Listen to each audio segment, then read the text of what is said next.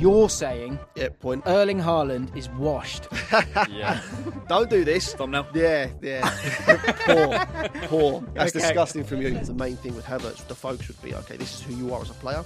Make him believe that again. Make him believe this is what you're so good at. And then look at the points that are stopping him from being that player. Is there a player at a top club that you think is saved by the system? And then from an individual basis, is there anyone at a lower club, the inverse essentially, who is better than the system has shown them to be? I met a young lad called Endrick, who is the superstar. If Arsenal win the league, it will be because of James Rodriguez and Gareth Bale. Of course. That's where everyone's brains go.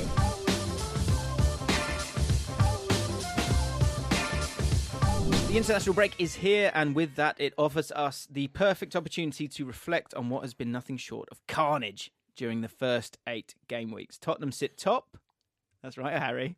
We can talk to Harry in a second. Could we? Tottenham sit top. Could we? Could we? Could they? We'll get into that.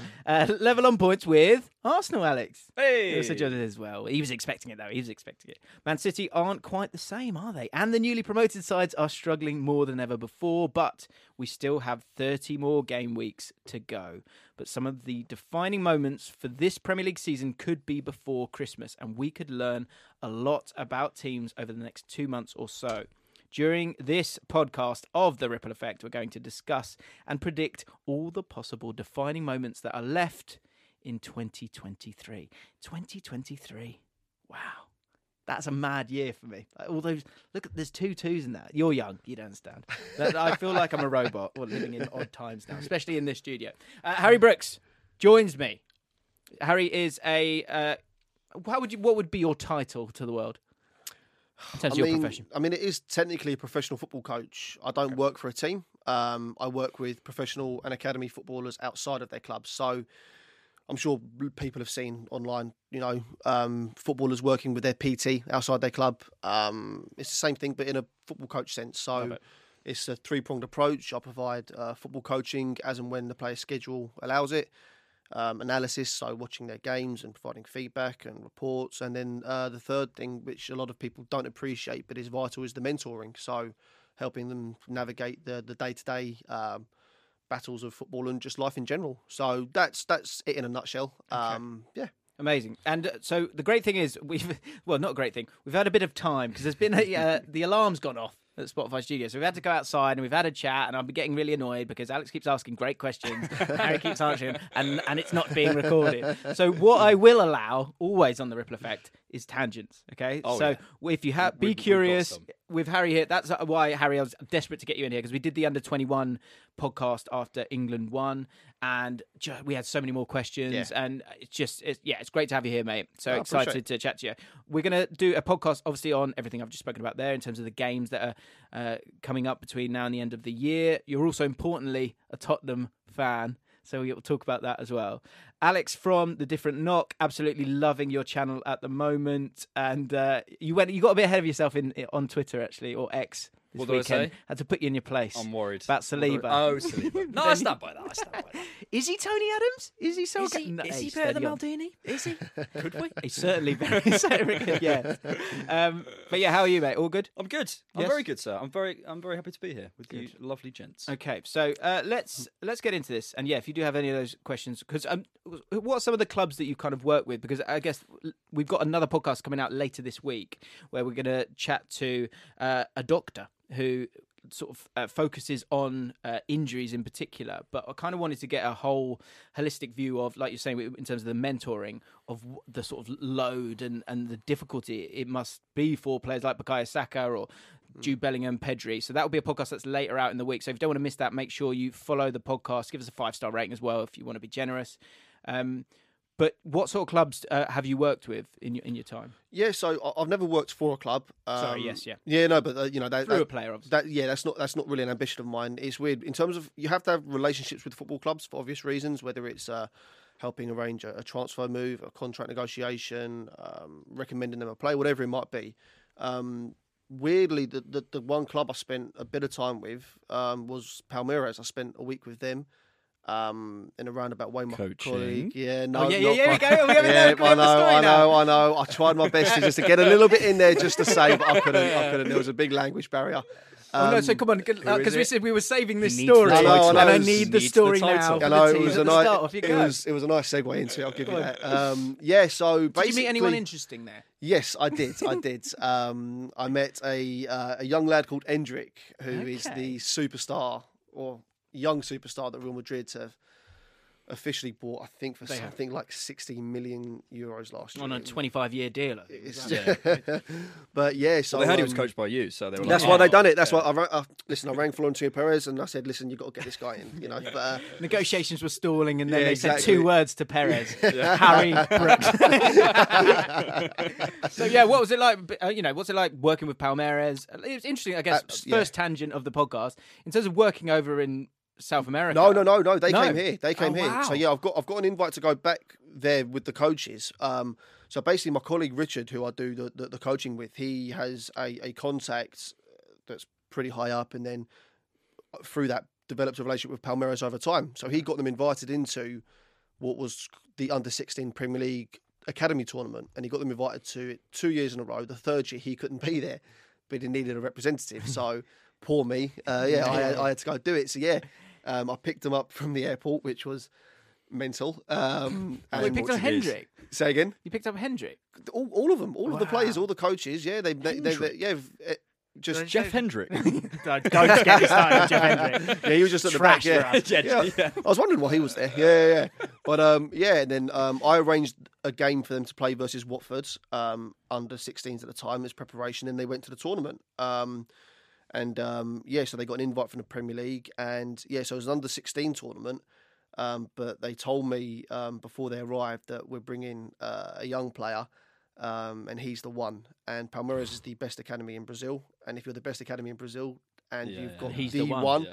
you're pretty good. And he said he's called Indrik, and he was 13 at the time. Wow. So he was 13 playing, and those are a big 3 years, 13 and under-16 tournament. But he was built even then like just stocky and just an absolute brute. Anyway, the first game they played of the tournament, it was against either Stoke or Reading, I can't remember.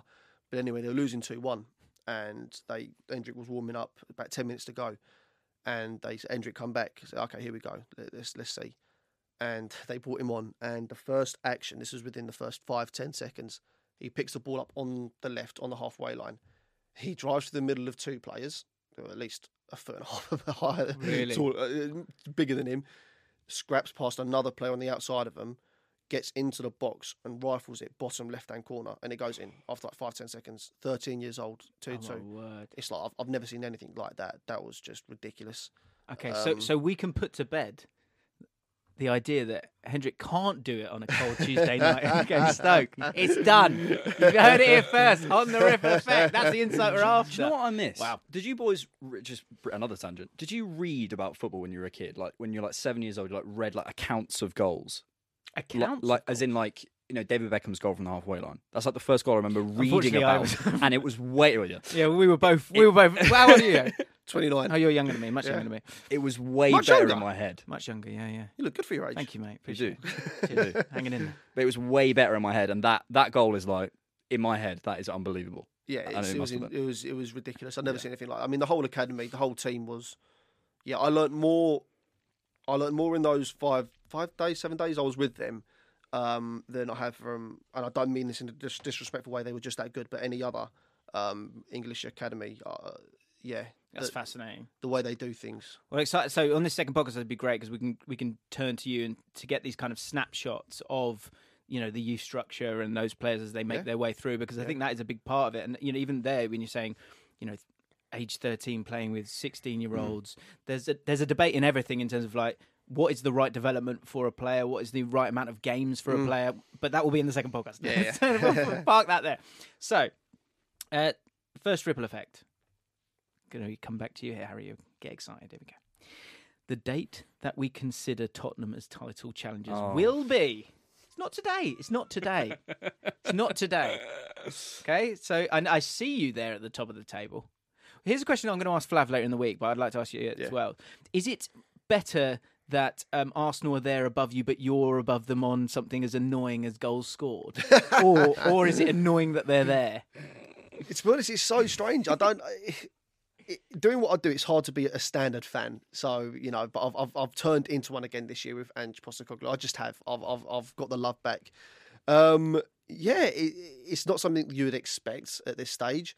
I think in terms of that battle with Arsenal, it's 8 games in, so I think it annoys them a little bit probably that, Spurs are ahead on a goal scored or something. No, it doesn't. What? Is it about?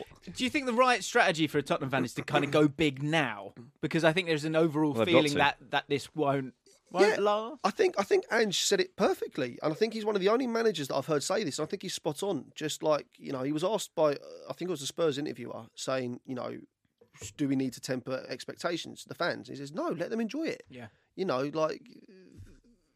Football is so much of football is struggle. So enjoy the moments when they are there. And if it's left with egg on your face, it's left with egg on your face. Yeah. But, I think if you're starting to say, we're definitely going to win the league, we're the best team in it, then, all right, fine. That's a bit, preemptive. But I just think that, just enjoy it. I think the problem with modern football fandom is that there are receipts everywhere. Yeah. And also, there's so much hyperbole.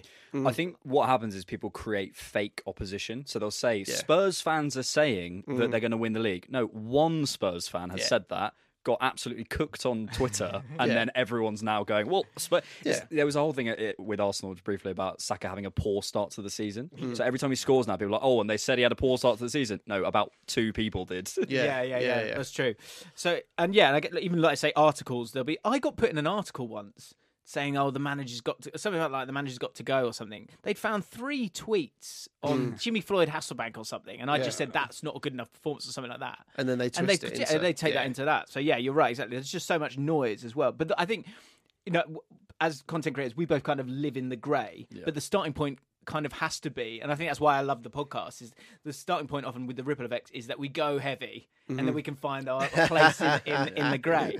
So speaking of which, what is the date that Tottenham will be title challengers? So far Tottenham have 20 points from 8 matches and sit top of the table. Their run of fixtures is favourable, very favourable. So you've got Fulham at home, guaranteed 3 points. Don't worry about that. Palace away. Lots of injuries at Palace currently, as a result. Chelsea at home.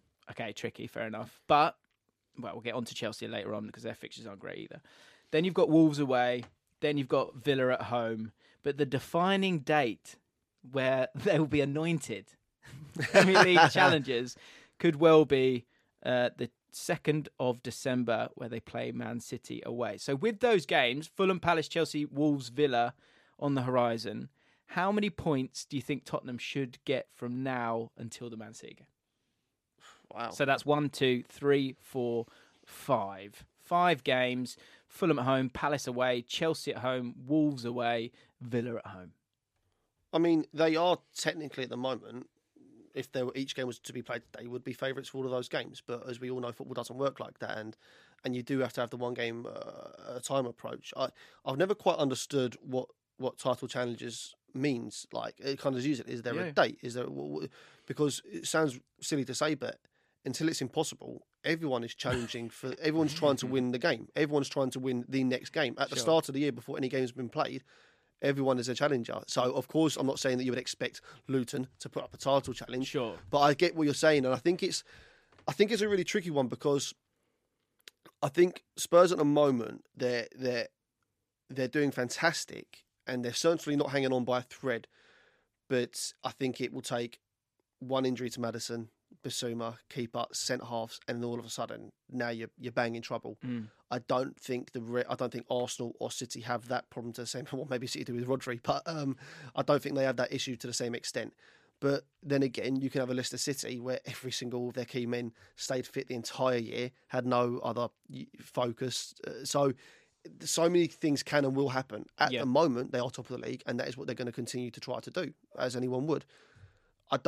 In terms of how many points they're going to get in the next 5 games, again, it's so hard to say. They should win every game, but people probably thought that Spurs would batter Luton, and they don't score any of the first 3 chances they get in the first 7 minutes, and then it turns into an awkward affair. Yeah, and then a sending off. So if football changes in a second. From the perspective that you have, how good is Udogie?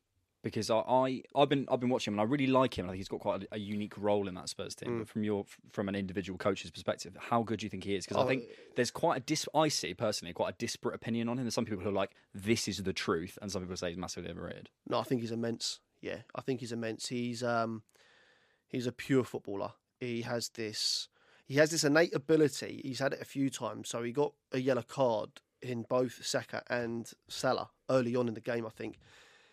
And he managed it well. He managed it really well, but he's still able to engage in physical duels and come out on top quite comfortably. He's so strong and powerful, but he's one of those players as well that he's so technically efficient and clean that he's able to just glide with the ball, and the ball doesn't really change how he runs. It's just completely natural. He's got a lovely instinct and awareness of where to be at the right time. He's got a lovely disguise in his first touch. He's a proper footballer. You could put the doggy in. There's a few times he's popped up in on the right hand inside right channel, and he's found something out of it. He's just a pure footballer. I think he's immense. Yeah, I'm always fascinated by like the mix of ingredients that can make a team better than what you would see on paper. So, for example, Newcastle, even at the weekend, you look at some of the players on that pitch, and I'm still trying to sort of. It sounds really harsh, but kind of wash away the name. Yeah. Because of what he's done. And again, say that PSG game last week, when you see the players on the opposition side, and then you see that Newcastle side and what they're doing, I felt this isn't a sort of charged question, but honestly, can you see some of Arsenal last season in Tottenham this season? Because 100%. I think there's a lot of players last year that you were sort of, say Gabriel and even Saliba, who people were going. I remember doing videos saying he will be the starter for Arsenal this year, and people were going, "What are you on about? It's going to be Ben White playing that position." Now there's now he's better than Maldini. It's crazy. Crazy how these things work out. There's a tactical change that obviously made a bit of a difference, right? But the power of the manager, and then the adding of expectation, because that's the sort of the next wave that you're dealing with as an Arsenal team now. So how much do you think it's on? How much has Postecoglou done here to sort of change these players, or has he actually got better players than we thought he had because it was just so ugly last year? Jokes aside, I genuinely really like Ange. I think he, and I think that's important. And I think it's like, well, so what's football? No. I think having someone who understands people and the way he speaks and the way he. We were speaking about it before. You're saying about you can go up to UEFA A. If you can't synthesize information, if you can't get your message across, if you can't speak to people and look them in the eye and recognize that today that person needs this, today that person needs that, it doesn't matter. You can't. Your ideas, you can have the best ideas in the world. If you can't get them across and people don't follow you, it doesn't matter. So credit to Ange, and I think something that's changed in my football thinking, even over the last 6 months, is the importance of environment. I think I used to see it more as like, well, that player's better than that player, so he should, Yes. If you put out 11 players who are better than the other 11 players, you should win. I think environment may be the most important thing in football. It may be like, in terms of the tactical environment, in terms of the, sound like Roy Keane, or the dressing room. But, all these things that I do think, because you're right, you look at certain players in certain teams, and how many examples do we have of a player who looks absolutely dog in a certain team, doggy, and didn't work, and then didn't need to say that. Comes into another team and just looks absolutely insane, and you realise it's weirdly. I compare it to Havertz in a sense. In Havertz is losing his way, in my opinion, in the midfield, and I don't want to talk about Havertz particularly, but I think what happens when you move him to centre forward and why he looks better is his actions are simplified. It's more clear, in my opinion, what a centre forward at Arsenal needs to do in terms of the simplification of I only have a few options. I hold the ball up, I give it off. As a winger, and you'll be able to speak about this better than me, but in my opinion, as a winger, your actions are kind of limited. There's only a certain amount of things you can do from that position. As a midfielder, there's loads of things you can do. And I think when you reduce that down and you have only a certain amount of things you can do, it simplifies it. And I think that sort of extrapolates out to a wider thing where you put someone in the right environment, you give them the tools and say, you only not get to do, but you only have to do these simple actions. It can simplify what it is. And Andrew's clearly got his message across and said, look, here's what I need you to do. It's super simple, it's super clear, and the environment then takes everything. And somehow quite different styles, I would say, with Arteta and Postecoglou, but styles that I think fit the clubs. Like, so for Postecoglou, it feels like obviously there's a clear philosophy there, but it's actually a sort of he's giving them a bit more freedom. Yeah. Whereas with Arsenal, I think that it's far more structured, and kind of actually the difficulty this year. So what I think is interesting as well, which clouds a lot of it, and I said this in my match reaction for Arsenal, was the fact that, like, you can say, okay, well, this proves that they're title challengers for Arsenal, but it's actually just about the winning and losing creates this sort of fog massively. Like, Man City aren't going anywhere.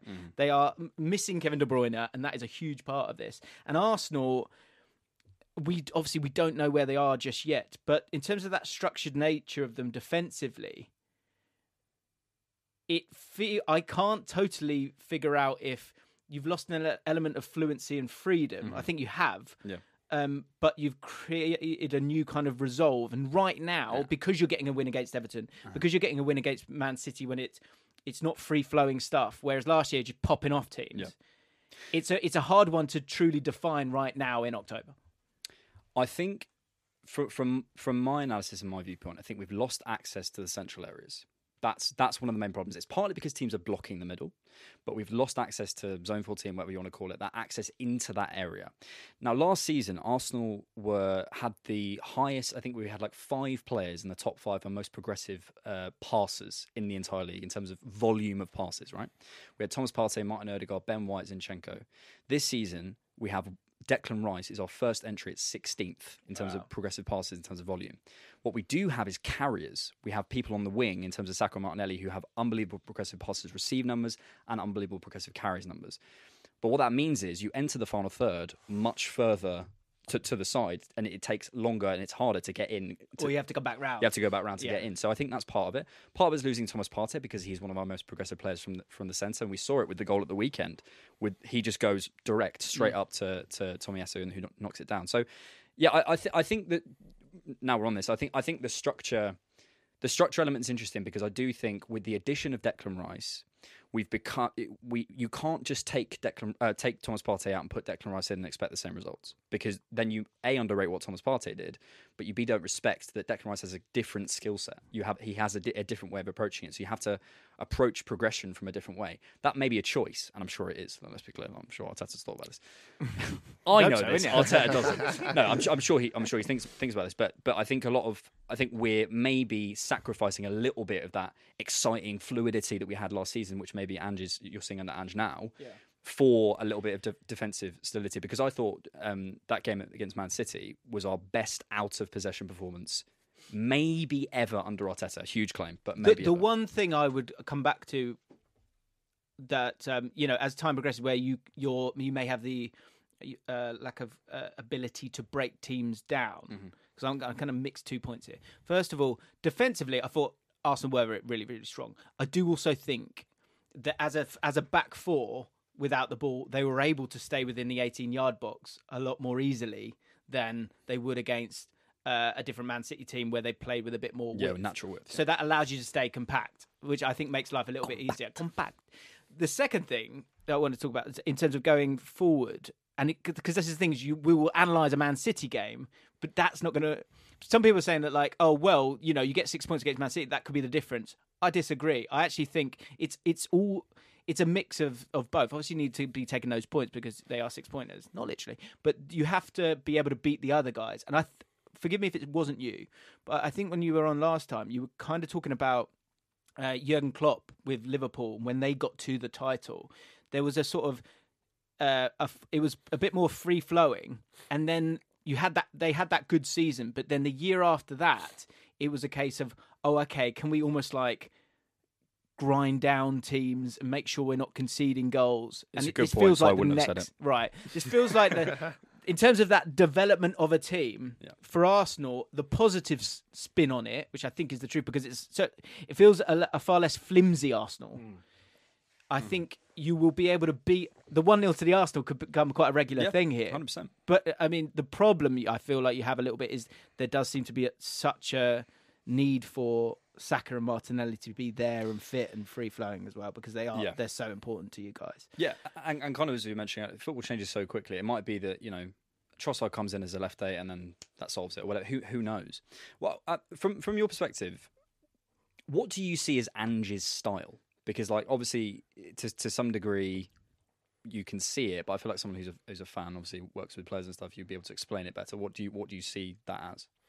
So in comparison to sort of you made a point earlier, James, about do you see last year's Arsenal and this year's Spurs?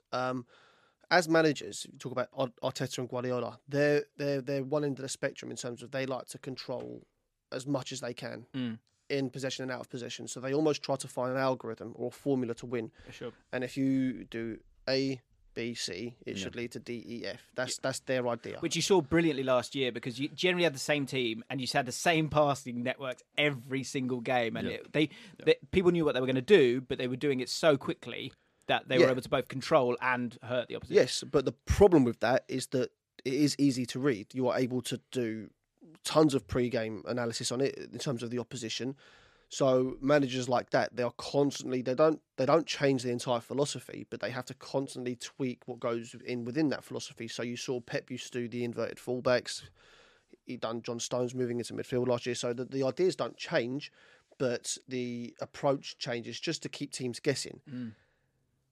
And just slightly different in terms of course, their structure, but he allows a lot more freedom. It's a lot harder to predict what Spurs are going to do and how they're going to create chances. 1 second, Maddison will be popping up and picking the ball up off of a Dogi deep. The next minute, he's playing combination football on the right hand side with Kulusevski and Pedro Porro. And he's just an example. 1 minute, they've had a tactic a few times this year of Perisic coming on and putting in dangerous balls quite early. On the other end of the spectrum, you have Manor Solomon that likes to go more weave in and out. So the everything is the whole idea is about being brave, attacking, intense, aggressive on the ball, aggressive off the ball. But within that, of course, there's framework and a structure, but there is more freedom within that. So you can see players, they feel free on the pitch and they're being best utilised to do what they do best. I personally don't believe, I've said this a few times, I don't believe in positions. I don't know, you can have a left winger like Martinelli, who is a left winger on paper, but then you can have Jack Grealish, a completely different left winger. Someone asked me before the game if Saka isn't going to play, can Havertz play on the right wing? And most people will say, no, of course he's not a right winger. I'm like, well, okay, he's not a right winger, but what is he? He's someone that is best at arriving inside the box. He's someone that is very good at, potentially linking play quickly, ghosting into areas. He can, win aerial duels now and again.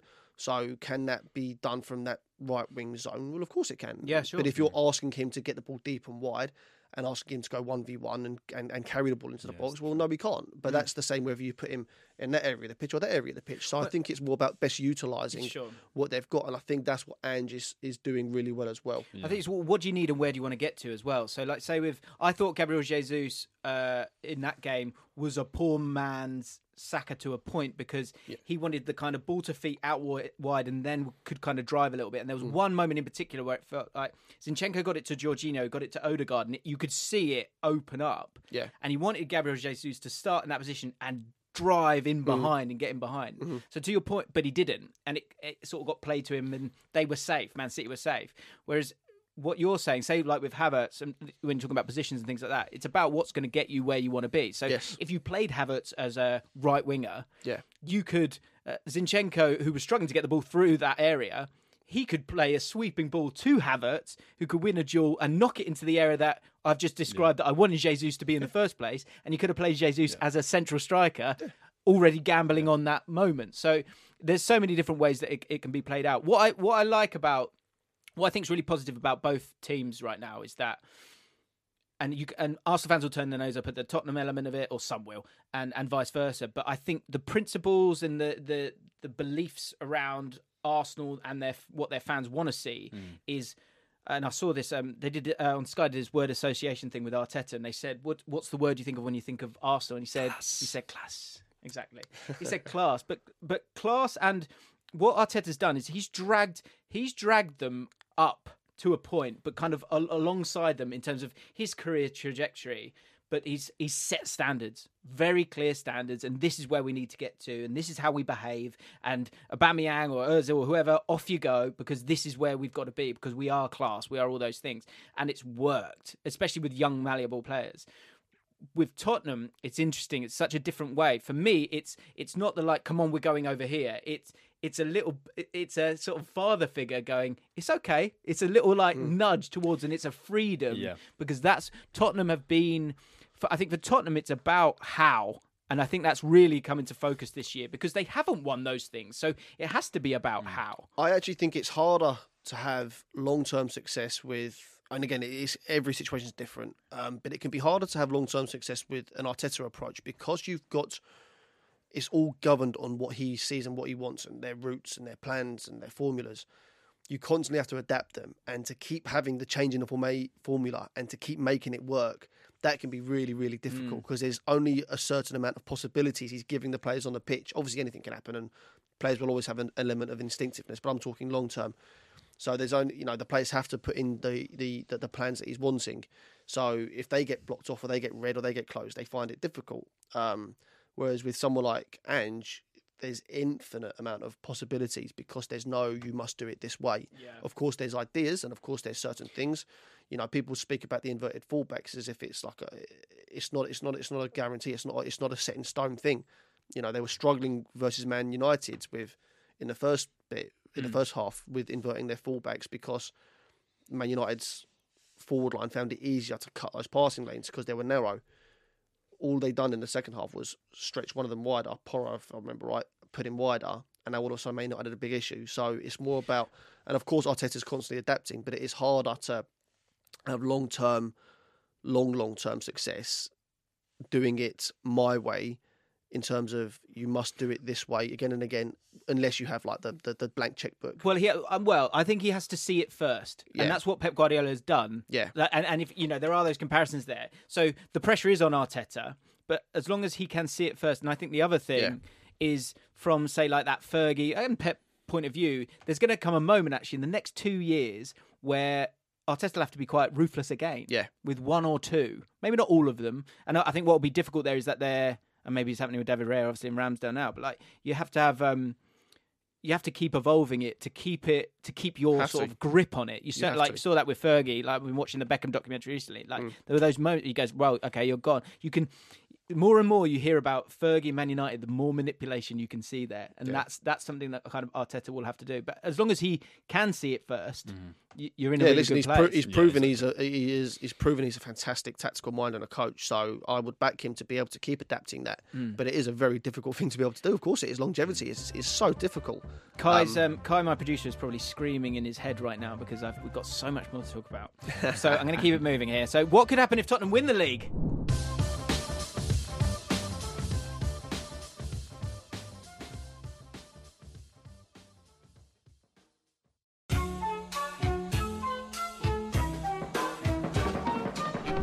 Spurs win the league, Harry Kane will return. Spurs allegedly have a buyback clause on Harry Kane if they win the league. Spurs allegedly have a buyback clause on Harry Kane. Full stop. If they win the league, that may well be enough to tempt him back with the guarantee of actually challenging for trophies. Kai, there's no need for that. Also, if he wins the Bundesliga, he may be happy with that and come back to Spurs. Do Spurs even want him back?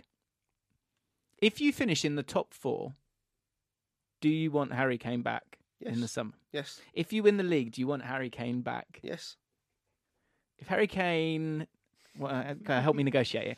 Is there ever a world where you don't want Harry Kane to come back? Harry Kane posts an Instagram story of him burning a Tottenham shirt. Do you want him back?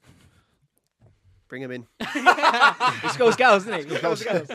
He's the best number 9 in the world. I think that, if you have the best number 9 or forward in the striker, you want to call it in the world. Big claim. I remember, so we did some videos on Ange Ball, and we thought, Richarlison, this could really work for him because, sacrificial striker, that often is the case. Yeah. You see what Son has done. Yeah. It's great that Son's there, and he's so technically great in terms of his finishing ability. He's lost a bit of a yard, so it works better with him through the middle.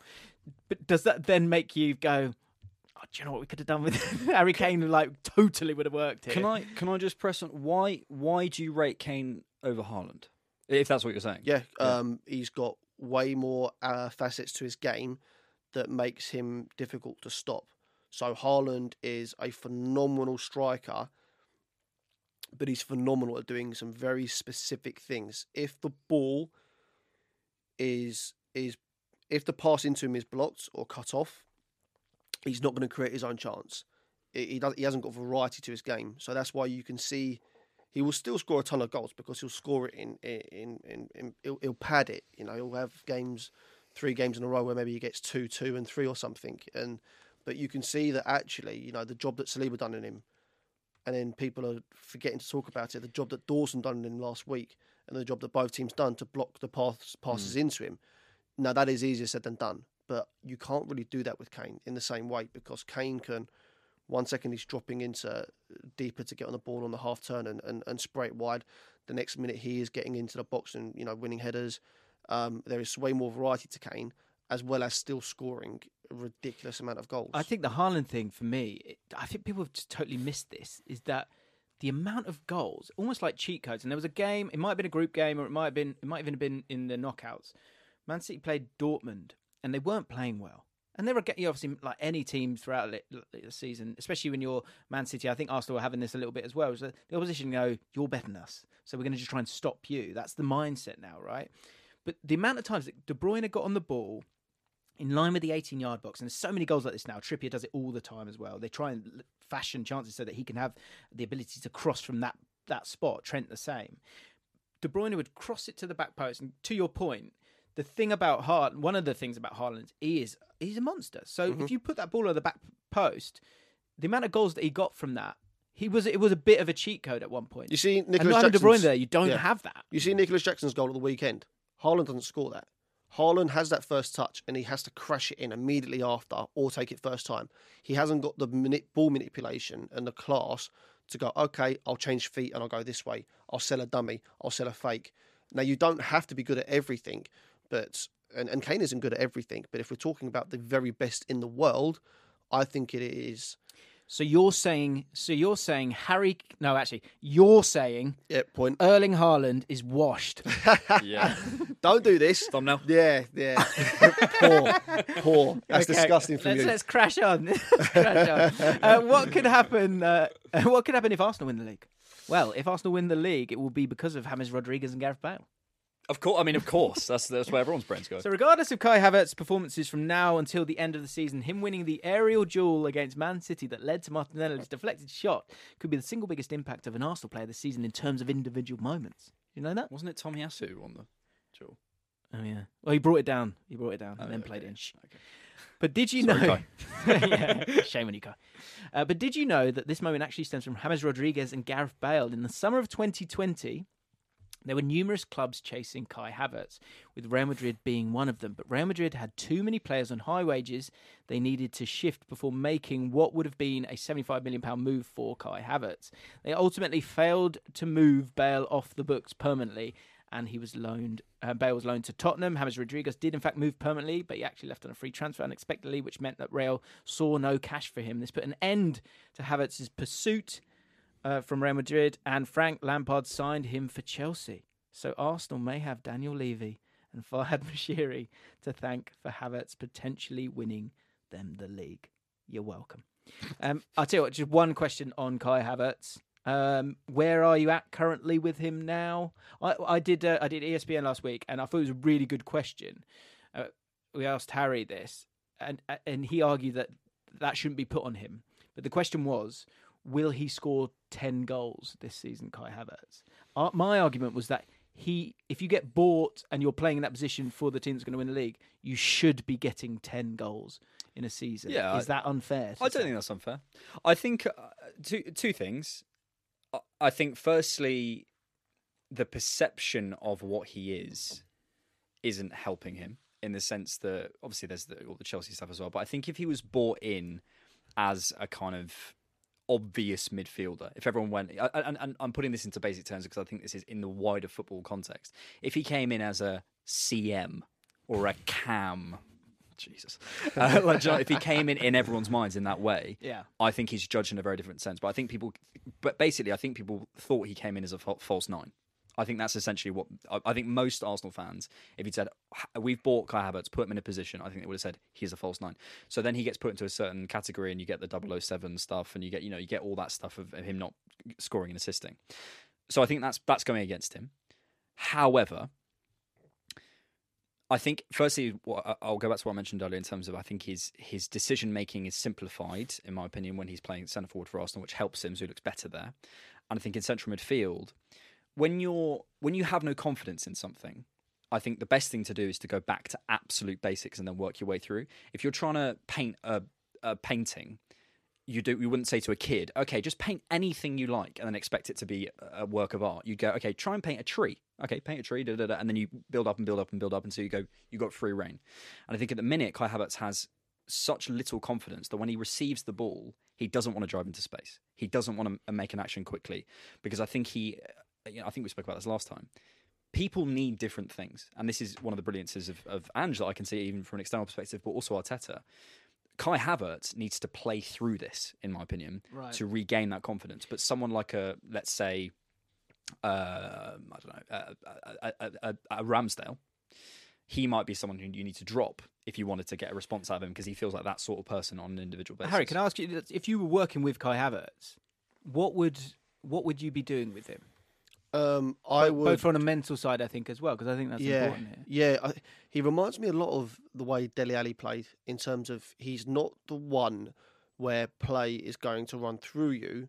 He is going to be the one on the end of it. So he's going to get either the final key pass or the final shot inside the box and that kind of thing. And yeah, with those kind of players, it can be very difficult because you are almost completely reliant on the service into you. You're not going to fashion your own chances. So, I mean, it's a very difficult one. If I was with him right now, I would be doing that. So let me broaden it out. Yeah, so say you've got because I think what's important here is always is an attacking player. Yeah. So when you're an attacking player, it can be about numbers a little bit. So what if it's you got, it doesn't matter if they're young or not, but a player going through a difficult patch and they're an attacking player, what would you go to? Well, you have to look at their game. So the first thing I'll be doing is I'll be watching these games with Havertz, and I would say, right, your best asset is you have got a brilliant timing of ghosting into the areas to get on the end of things. I would be going through your games and we'll be picking out the points you're not doing that and the times you are doing that, because that is what your game is built on. And then it depends on their approach when they're in that position, because it could be a situation where, for example, he's in that. Let's say he's making those runs. Okay, fine, box ticks. You're doing those runs. Good, happy days. But you're getting the ball, and then when you're getting in those zones, he's missed a few chances. You're missing chances, and then okay, why are you missing those chances? Are you rushing them? Are you taking too long on them? So you just go. So you look at who he is as a player, and you go through the aspects that will make him better, and then, in an ideal sense, you get all the time in the world to work on the other things, like his ability to stay on the ball longer, his ability to carry the ball better, his ability to clean his ball connection up, things like that. But you don't get that time now with players at that kind of schedule. So it would be more the main thing with someone like Havertz would be, of course, there should be technical work going on. There should be individual work going on every single day at these clubs, on the ball and off the ball. But the main thing with Havertz, the focus would be, okay, this is who you are as a player. Make him believe that again. Make him believe this is what you're so good at, and then look at the points that are stopping him from being that player, and then work on that. Because I think he looks a little lost to me, and I think sometimes that can be due to the fact that you're especially an attacking player, you're often like you're the guy, and you can solve the problems. And I think both in an Arteta team, but also this Arteta team, he's both in a sort of system where you got to kind of be selfless. Okay, swap positions with Martinelli or whatever it is. So you're not the guy from that point of view, but you're also just not the guy. Like because it's Odegaard and it's Saka and it's Martinelli. And as an attacking player, I think that's something that he's struggling with as well, because I think he feels a bit lost in terms of his own kind of worth. Yeah. I think that's a tough one to come out of. There's a moment against PSV where I think we're 2 or 3-0 up, and he gets the ball sort of in the inside right channel, and he's ahead. He's ahead of his two men, and he could drive into that space, immediately cuts back. It's only one moment, but that was just the moment for me where I go... One of the biggest issues footballers can face is overthinking. Overthinking is a bad thing for footballers, because it is such an instinctive sport. but it is very normal to overthink. And thinking of failure, I'd imagine. Right. Yeah. It's and that's why you're so fearful of the failure. You're overthinking the process rather than just playing, just trusting. And that is very difficult to do because then you're no longer playing instinctively. And then and football is an instinctive sport. I know we're saying about, you've got predetermined routines in place, but it's so quick. You've still got the ball and you still got to keep it. It's an instinctive sport, and he at the moment isn't playing with instinct. He's overthinking things, and that is a big job I have when I work with players that go through losses of form. It's 9 times out of 10, a lot of it leads to them overthinking. Sometimes you can try too hard. Sometimes you don't try hard enough, and you're no longer natural. What does that come from, though? Because is that a coach giving them too much information? It could be every situation is different. It can be who they are as a person. Someone like James Maddison, he is not an overthinker at all. He is so trusting of his own ability and his instinct to go, I'll fix it. I know what I'm doing. Other players, they want the structure around them. They want that. I want to be told to do this there and then. I want that. Some players that you can't break their confidence. Other players, you can. There's no rule set to it. It's about understanding who the person is, who the player is, and what makes them tick. And I think Madison's a great example because I think with Havertz, I think it's an accumulation because we've all seen the clips of at Leverkusen and often moments initially at Chelsea as well. But the accumulation has been, and again, this is what I mean with an attacking player, especially someone like you say, is he a striker? Is he not a striker? Like, where's he playing?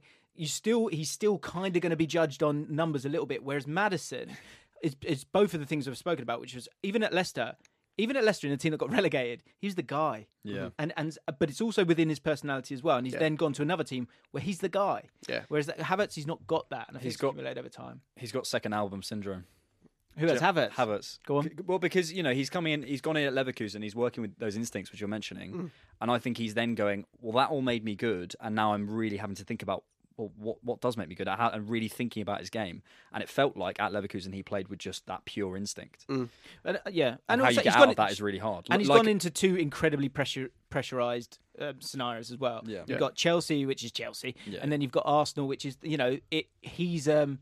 He's a guy who is supposed to elevate them a little bit. And that's why, for me, I thought that they should have started the season with Trossard.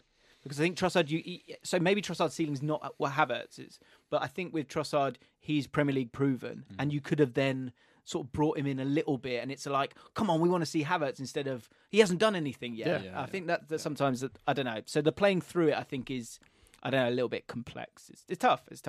But I guess he's just got to hang in there, isn't he? Man United, speaking of hanging in there, good Lord. Man United's hell month that is about to ruin their season. So we're going to get to some fixtures now.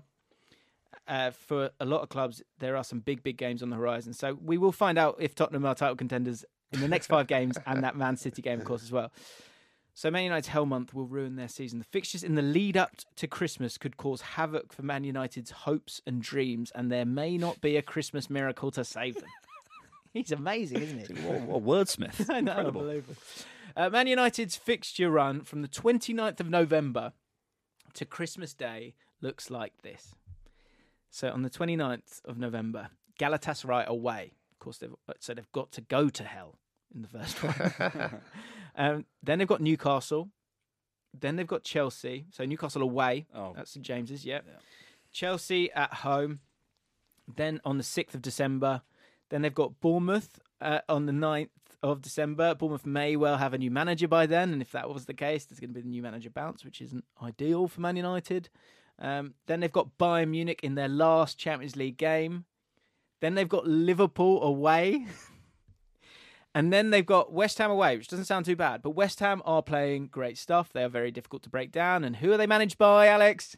David Moyes. So David Moyes obviously will be up for that one, and the narrative will be strong. Just thinking about Mark Goldbridge's YouTube views, they're going to be incredible, aren't they? Do you know what? If you'd asked me 7 years ago, what's the industry and what specific things should you do if you want to make sure you got enough money just to keep the lights on, start a Man United. Yeah. My guy got 100k on a stream. It's unbelievable. I mean, he's incredible. What He's he amazing. does, right? He's so good at what he I does. have no so idea good what at that what he means. That means nothing to me. What you just said, I have no idea. It means It means a cash lot. money. It means money. It means cash money. You know about things that actually matter. So. But do you know what? Like, so I started in football media in late 2015, right? And since then, it's been, I think, was David Moyes, then Van Gaal, then Mourinho. Oh my God! It's just year after year after year, chaos after chaos. And this year with Man United, I think we all thought there was, okay, maybe you've got a guy who's figured it out. When we're talking about, I guess it does always keep coming back to the managers, because we've spoken about teams and squads and how, okay, the names aren't really there, but they're playing great football. We've spoken about expectation. We've spoken about the figurehead and how they sort of solve these problems. Like, where are we at with Man United? Is there just always going to be a circus around it? And is that circus always going to be there regardless of the ownership? Because I know people kind of revert to that. But, this is Man United. You can do it better than me. That was pretty good. It was okay.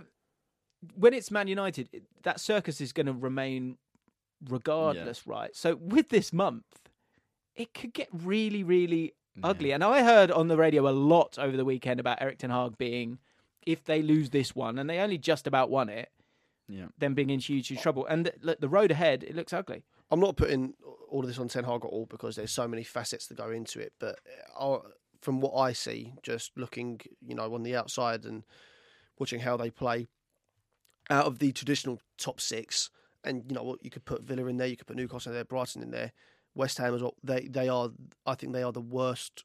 They look like the worst coached and prepped team out of all of those. Fascinating. I think it's like.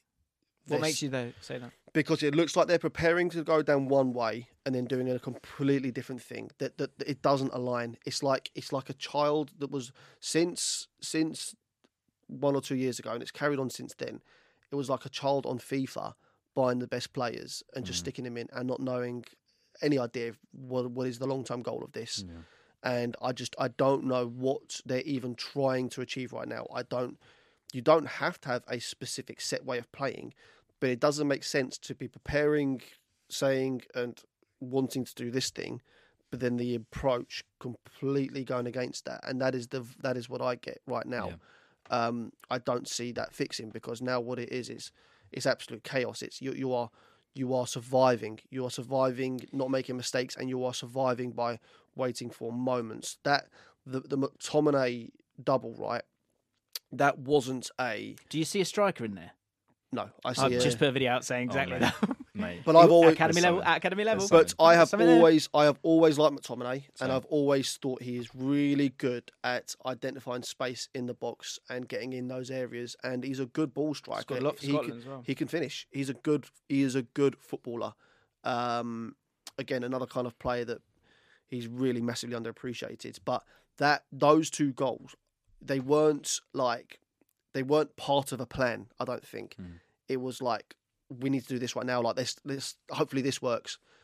I think Chelsea look way more prepared than them. I know they've had a bad start, Chelsea, but I think that you can trust that the ideas are being worked on, and that there's going to be rough patches with Man United. I don't know what the long-term goal looks like for them. I really don't. I don't know what their long-term goal is. I guess obviously everyone is to be the best, but I don't know.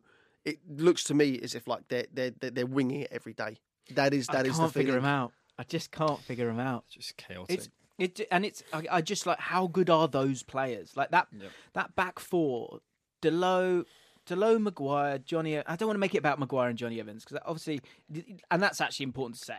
Injuries are a bit of a problem. But someone like Varane, you know he's probably going to get injured quite regularly, and But that's the point. It's not about the individuals, and I understand, and I hear those United fans who are like, but we have to. That player made a bad mistake. You look at that goal they conceded against Brentford. It was like a Casemiro mistake led to someone. And then Anana biscuit hands. Whatever. Like, of course you can. You can go and absolutely he has. But when you look at essentially 10 years of the same thing happening, you have to start going, okay, those individual things are happening, but you have to look up. You have to. I think what they're missing in some. Sorry, and you're looking up. Obviously, you're looking up above above the manager. Just above the manager, the exec okay, structure, the yeah, owners, that whole thing. You know, the players are. But do you know what? I heard someone saying that, like, you know, how I get it in terms of an overall culture and like the building blocks of having, you know, getting the right personnel and it being a bit like FIFA. We're going, well, he seems good, let's chuck them all together. But there is still a distance between the people at the top and the players, surely. Like, have you ever worked with a player going, oh, I'm just not really happy with the ownership structure right now? Do you know what I mean? Yes, but and I hear that, and like should Onana have been better this season? Yes, like that is also true. But if you're looking for, if I'm offering United fans advice, which I'm not, but you know, if I'm a United fan, I'm looking and going, yeah, I could spend my weekends getting annoyed at Scott McTominay and Casemiro and all these players, or I can start saying, "Hang on, there's some common denominators here." And do you know what I feel like? It feels like a little bit like they need a dad. It felt like sort of like Sir Alex Ferguson was kind of like a father figure who could just go, "No, son," kind of thing, and be like, "Right, here we go." And I think, you know, the situation with Sancho, it's, to be fair, from the briefings that we've seen, it sounds as though the club are backing Ten Hag, which is a great step in the right direction. To start going, you might have to have some crazy losses in the way that we did with like Ozil on 350k a week and Aubameyang. To set a proper culture, I agree. You might have to step back even further. I think the problem is the expectations are so high. I think I said last time, like the two most famous institutions in the country, like the monarchy and Man United. The expectations are so high at Manchester United that being anything out of the Champions League for more than 1 year is a disaster. It's a disaster. Yeah. But I think it might get to the point where you say, do you know what? You guys might have to be 8th for a couple of seasons, just to reset and go again. Yeah. Yes, I thought they'd kind of done that, but obviously they have clearly to the extent haven't, they right? need to. Do you want the trajectory to genuinely be going upwards? That's what happened with Arteta. This went from done pretty well last year. I mean, it's collapsed. It's like that's not really what you want to see. You want to see it doesn't have to be the same and every season's different, but the fact that it is. I just think it's so ad hoc. I think it's so ad hoc. I think that's a great way of putting it. And you don't. I'm just going on who scored now, and I'm sure a lot of you guys are aware of who scored. And if you ever look at the squad list, sorry, I'm just looking at it now. If you ever look at the squad list, like say again, we were talking about Arsenal. You could reel off the Arsenal team last year. You could say where everyone played, how they played, literally where you could pick them up. You could do it and put them in the right spots. Yeah. So, for example, like defensive midfield this year, or centre backs. Martinez, Varane, Lindelof, Evans and Maguire have all played. Left back, Delot, Shaw, Reguilon, Amrabat, Lindelof. Close your eyes and try to picture what a Man United goal looks like. You can't. That's incredible. Well, for me, it's like, has Fernandes done something? Or has Rashford beaten someone? Has there been a moment when Fernandes has found a bit of space and put an early ball in behind for someone to run onto, probably Rashford, and finish? If that is what your go-to in your head is, then you're probably struggling. I love that. That's so good. Close your eyes and can you picture it? That's a great thing. Point. I love that. Good point. Do it wherever you are right now. Unless you're driving. Yeah, of course. Yeah, crucially, please don't do it. That's we can't get in trouble for that, can we? Anyway, Bournemouth's next fixture will decide Iraola's future.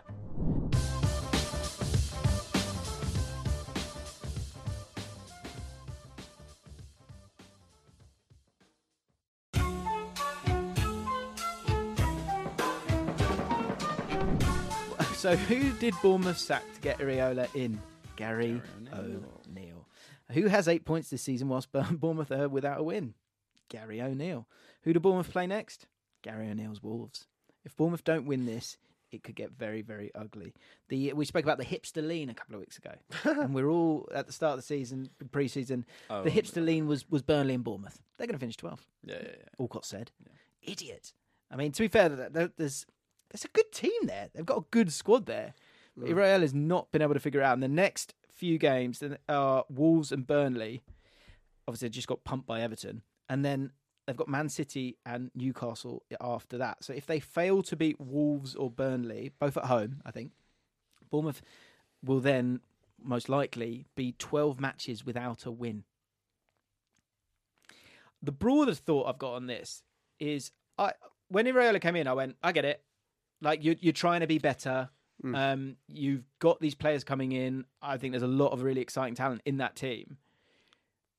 And to bring it to maybe an Arsenal kind of comparison there, the Ramsdale David Raya thing, I would put Ramsdale as the Gary O'Neill here, right? And David Raya as the Iraola, right? I would say that Raya and Iraola are better. But for me, is it sometimes, well, or maybe in hindsight, certainly with the Bournemouth element at this point, is it the when you make those changes is as important as if you want to make the change or not? Because he's come in, everyone's got excited about him, and there's the lineup that he had against Everton was so naive. Like the midfield that he put out there, the centre midfield, would just got eaten up by Everton, and he's getting. It feels like he's getting found out a little bit. He's struggling. When they played us, I was. They played both. They played Tottenham and Arsenal. Yeah. So go on. Yeah. What did you? I was really impressed with their bravery. I'm actually from Bournemouth, so I was like, "Go on, lads." I was really impressed with how brave they were. Look, I think at some point, in a 4-0 defeat, though, right? Yeah, but they were so brave. I mean, stupidly, let's be clear. But like, you know, but another word for that's naive, isn't it? Yeah, but I think, look, what do you want to be as a club? I think you can't just think about the weekend. Same as United. It's like you can't just think about that. And I think I was listening to, is it Bill Foley? Is that the owner anyway? He's come in and he sounds like he wants. I think Michael B. Jordan's got like a little stake in them. They're looking to the future. Look, the vitality is tiny. They're trying to find a place. You know, there's all this stuff in Camford Magna and in Bournemouth. There's loads of rumours about. Anyway, point being that they're trying to establish themselves as a top level club. And at some point, I think you have to go, okay, who do we want to be? Like long term, beyond this weekend, beyond next weekend, how do we approach this? And they went, right, well, this year, there's a guy at Real Sociedad who's playing some unbelievable football. He's happy to come to the Premier League. We're going to put £100 million in. And after 8 games, everyone's saying, no, it's not working, it's not working, it's not working. It's like, this is going to take longer than that. Sure. And it might be that they have to go down, but they've got owners who are willing to invest and willing to invest and willing to invest. And if they're happy to go, look, this season, it might take some time to get that new style in, to get some players in. They spent a lot of. I don't know if you've got it on there. They spent a lot of money this summer, and I think at some point, it's like I personally predicted. I think football clubs are getting smarter generally, and I think I predicted this season that all for the first time, all 3 promoted clubs will go down, because if you look at their transfer record in the summer, none of them went out and did a Nottingham Forest. They all went, okay, we'll see how this goes. And we'll invest, a certain amount in young players who've still got potential, who can grow and can probably get us up. But we're not going to go and give 300 grand a week to someone, Jesse Lingard for no reason, right? So, I think at some point, football clubs are thinking more and more to the future. They're not doing Leeds. Should we have spent so much in the past, but we lived the dream? Yeah. Like it's jobs are on the line. The stakes are too high now to go and make ridiculous financial decisions. So it's in sort of the short term. So in the long term, you have to think about your club culture and identity. And I think they've made the right decision. I just hope they don't bottle it and panic and get rid of Iraola. I think they've. It would be disrespectful to say they've copied Brighton, but I think a lot of clubs will look at that model. Of course. Because the thing with Brighton is that have they copied it too quickly? But just briefly, sorry. I think what will happen. I know there'll be someone listening to this saying, "You'll be able to losing the weekend." Okay, but what? Like, who do you want to be in 2 years, 5 years, 10 years? You've got, as an exec structure, you have to think. If you want to rip it up and be something different at some stage, you have to do it. You have to and take the risk. Yes, and only hindsight. Yes, absolutely. We'll say if it's the right time or not. And I think, look, they could be absolutely fine, and they're in a great season, because I think they're in a league where the promoted teams are struggling this year. So that might, and also having 4 teams are, and also haven't they had like a really difficult start in terms of the teams they played fixtures? Yeah, they've played both of you guys. I think they played standing up for Bournemouth, Brentford as well. No, I'm just kind of putting the discussion out there. I think it's about when and how quickly you kind of do it. 127 million euros spent, and the players are kind of good there. But what I see is, when you talk about Brighton, Brentford to a point as well, because Brentford are a couple of seasons behind Brighton, and they're trying to move it along and go to a back 4 and be a little bit more open. But I think you have to, the sort of softening that comes as you become more and more comfortable in the Premier League is a very dangerous thing to get right. And Brighton have done that so well, because they were big, and they were like, who was it? I forgot his name. Like the Irish guy, is it Duffy or? No, sorry, it was Duncan Duffy.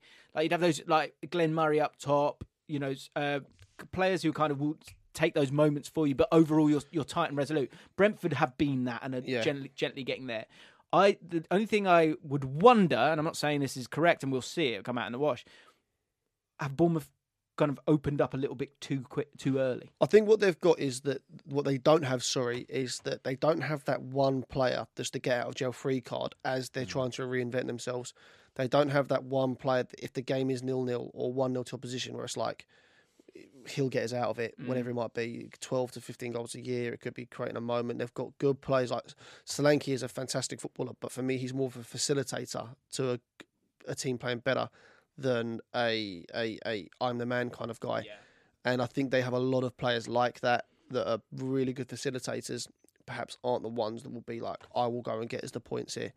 And I think when you've got that, when you don't have that, and then you're also quite open as you're changing this approach, you can lead to being run over quite a lot, and it can be very difficult to dog out points. And the hard thing for the club is to not panic, because it's very easy it's easy for people on the outside to say don't panic. Yeah. But they're the ones that it's millions and millions that is at stake here, and there's no guarantee of coming back up again if you do get relegated. And you just got to get your clauses right. Yeah, because Bournemouth have actually taken a couple of Leeds United players because it's they're kind of available to them. I mean, maybe that's what kind of happens, is that you sort of get caught in that your sort of yo-yo cycle, and that can feel like a negative thing, but actually it can be quite it can be smart.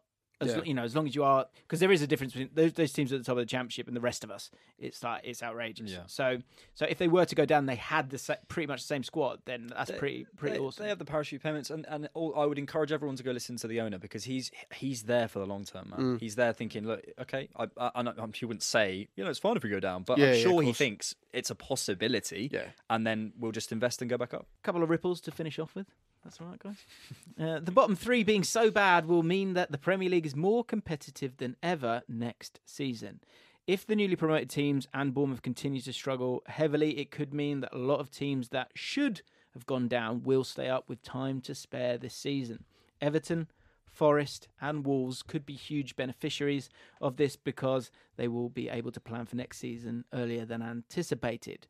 With the way that Forest are recruiting, they could be unlikely outsiders for the top 8 next season if they're able to plan properly. Everton would also be playing their first season in the new stadium in the Premier League, which is absolutely huge, and it would also help them get a new ownership on board. Financially, it's massive for Wolves too if they stay up, given their current circumstances. Have you given up on the promoted teams a little bit? No. In terms of staying up? What are you? Because obviously, played Luton. They weren't. You kind of kept them at arm's length quite easily. I don't see where the goals are coming from. I think Luton go down just for that. They just don't have the same level of quality as the rest. Now anything can happen. I think they're a really well coached team, generally speaking. They've perhaps lost a bit of their way this year in terms of I think they've just been so eager to give themselves the best chance of staying in the Premier League. They've gone to almost block everything out we can and just survive. And I think that they just haven't got they're not good enough to survive that. Yeah, I think their understanding of the ebb and flow of the financials of football. So they don't want to kind of overstretch too much. They want to bank as much as they can. Yeah, they want to. Yeah, they think their best chance of staying up is to just dog it out. Proper dog it out. I don't know, but then again, having that way of playing, it just takes. I mean, they've got a few cheat codes themselves, like a deep ball to the back post where Morris is, and big lads to and there's nothing wrong with that. No. And you can. It doesn't actually take that much to completely turn it. If Luton, let's say, I don't know who they've got, but let's say in the next 5 games, let's say they pick up, I don't know, 5, 6, 7 points, 2 wins maybe, who knows? All of a sudden, and then a team above them loses 4 games in a row. All of a sudden, it is caught back up again. It's so early in the season. Yeah. So I'm not writing any of them off yet. Okay. But if you had to ask me now, who do I think is going to go down, it probably would be the 3 that have been promoted. The Sheffield United, I still feel like, as much as Luton have a chance, I think Sheffield United have. It feels so ugly, but that 8-0, if you take that 8-0 away, which I've seen, or even half that 8-0, in terms of the goal difference, that puts them, in that group with Burnley, Bournemouth, Everton, and I think Brentford have got so many injuries right now. I think they've been a little bit unlucky here and there. And Wolves, I think Wolves are a netto injury away from being in huge trouble as well. He seems to be the difference maker for them. So I think it is kind of still up for grabs. I wouldn't be surprised though if those guys did go down. And what I'm always interested in is the gaps. So like, I feel like that gap between the Championship and the Premier League, you have sort of, depending on the cycle of who comes up and when they come up. So Bournemouth, for example, went down for 2 seasons, went back up. Fulham down, up. Norwich went down and up, but didn't press the button to spend enough. Bournemouth did actually spend more than people realise, and it was enough to keep them up. Forest did the exact same. So there is this gap, there is this like kind of launch pad that you have of financial risk that you have to kind of brave, and then hope to hell that you kind of get away with it. Obviously, those parachute payments are there, but it just, I don't know, man. Like, I just feel like there's exactly what we're saying here in terms of those guys going down again. What you may see is a new gap between the bottom 4, and one will be one team that's really struggling in the 3 promoted teams each year. It could be a qualitative gap in the sense that, you know, didn't Bournemouth sign like Cliver or something? You know, like that's another thing with Bournemouth. A lot of those players haven't played much. Sangare's gone to Forest. Do you know what I mean? Like, so you know that. Yeah, I think the difficulty is the Premier League can attract something so incredible that the Championship can't. You know, so that gap is very difficult, even though it's only a few places actually. Really. Yeah. And to finish off, you made a great point about everyone's in a title race until it's mathematically proven. I think he said Luton's going to win it, didn't he? You did say that, yeah. That was just after he said Haaland was washed. But speaking of which, and I've put this on every platform that I'm on. Chelsea are not out of the woods yet. I've literally done this on everything. Chelsea's tougher on their fixtures. I'm trying to manifest this. We'll see a future. Actually, this is not what I'm talking about. First of all, Chelsea aren't out of the woods in terms of relegation. They could go down. It's not going to happen, but you never know. But Chelsea's tough run of fixtures. Could they? We'll see a future England star emerge. Chelsea now have 3 wins on the bounce in all competitions, 2 in the Prem. But their fixture run could ruin all of the good work that they've put in. The next fixtures are Arsenal, Brentford, West London derby, sort of. I mean, it's Middlesex. Tottenham, Man City, Newcastle, Brighton, Man United. That Man United Chelsea game, we said it last week on the podcast, that could be an absolute chaos. Full of negativity. But one player that could emerge victorious here is Cole Palmer. He scored his first Premier League goal at the weekend, and the ripple effect of that goal could be the confidence to keep the momentum going and keep him in the side. Final thoughts on not Chelsea, because I just want to enjoy the possibility of their relegation. Can I ask Harry a question? I'm really interested. Yes. Is it about Cole Palmer? It is about Cole Palmer. All right, that saves me asking. Do I have to answer it? Yeah, briefly. Yeah. Well, I'm firstly interested in what you think of Cole Palmer, because also Pochettino has been very complimentary of him this week. And secondly, I do want to ask, from an individual basis, is there two players? Is there a player at a top club that you think is saved by the system, and you think it, possibly like they're not as good as the coach makes them out to be? Yeah.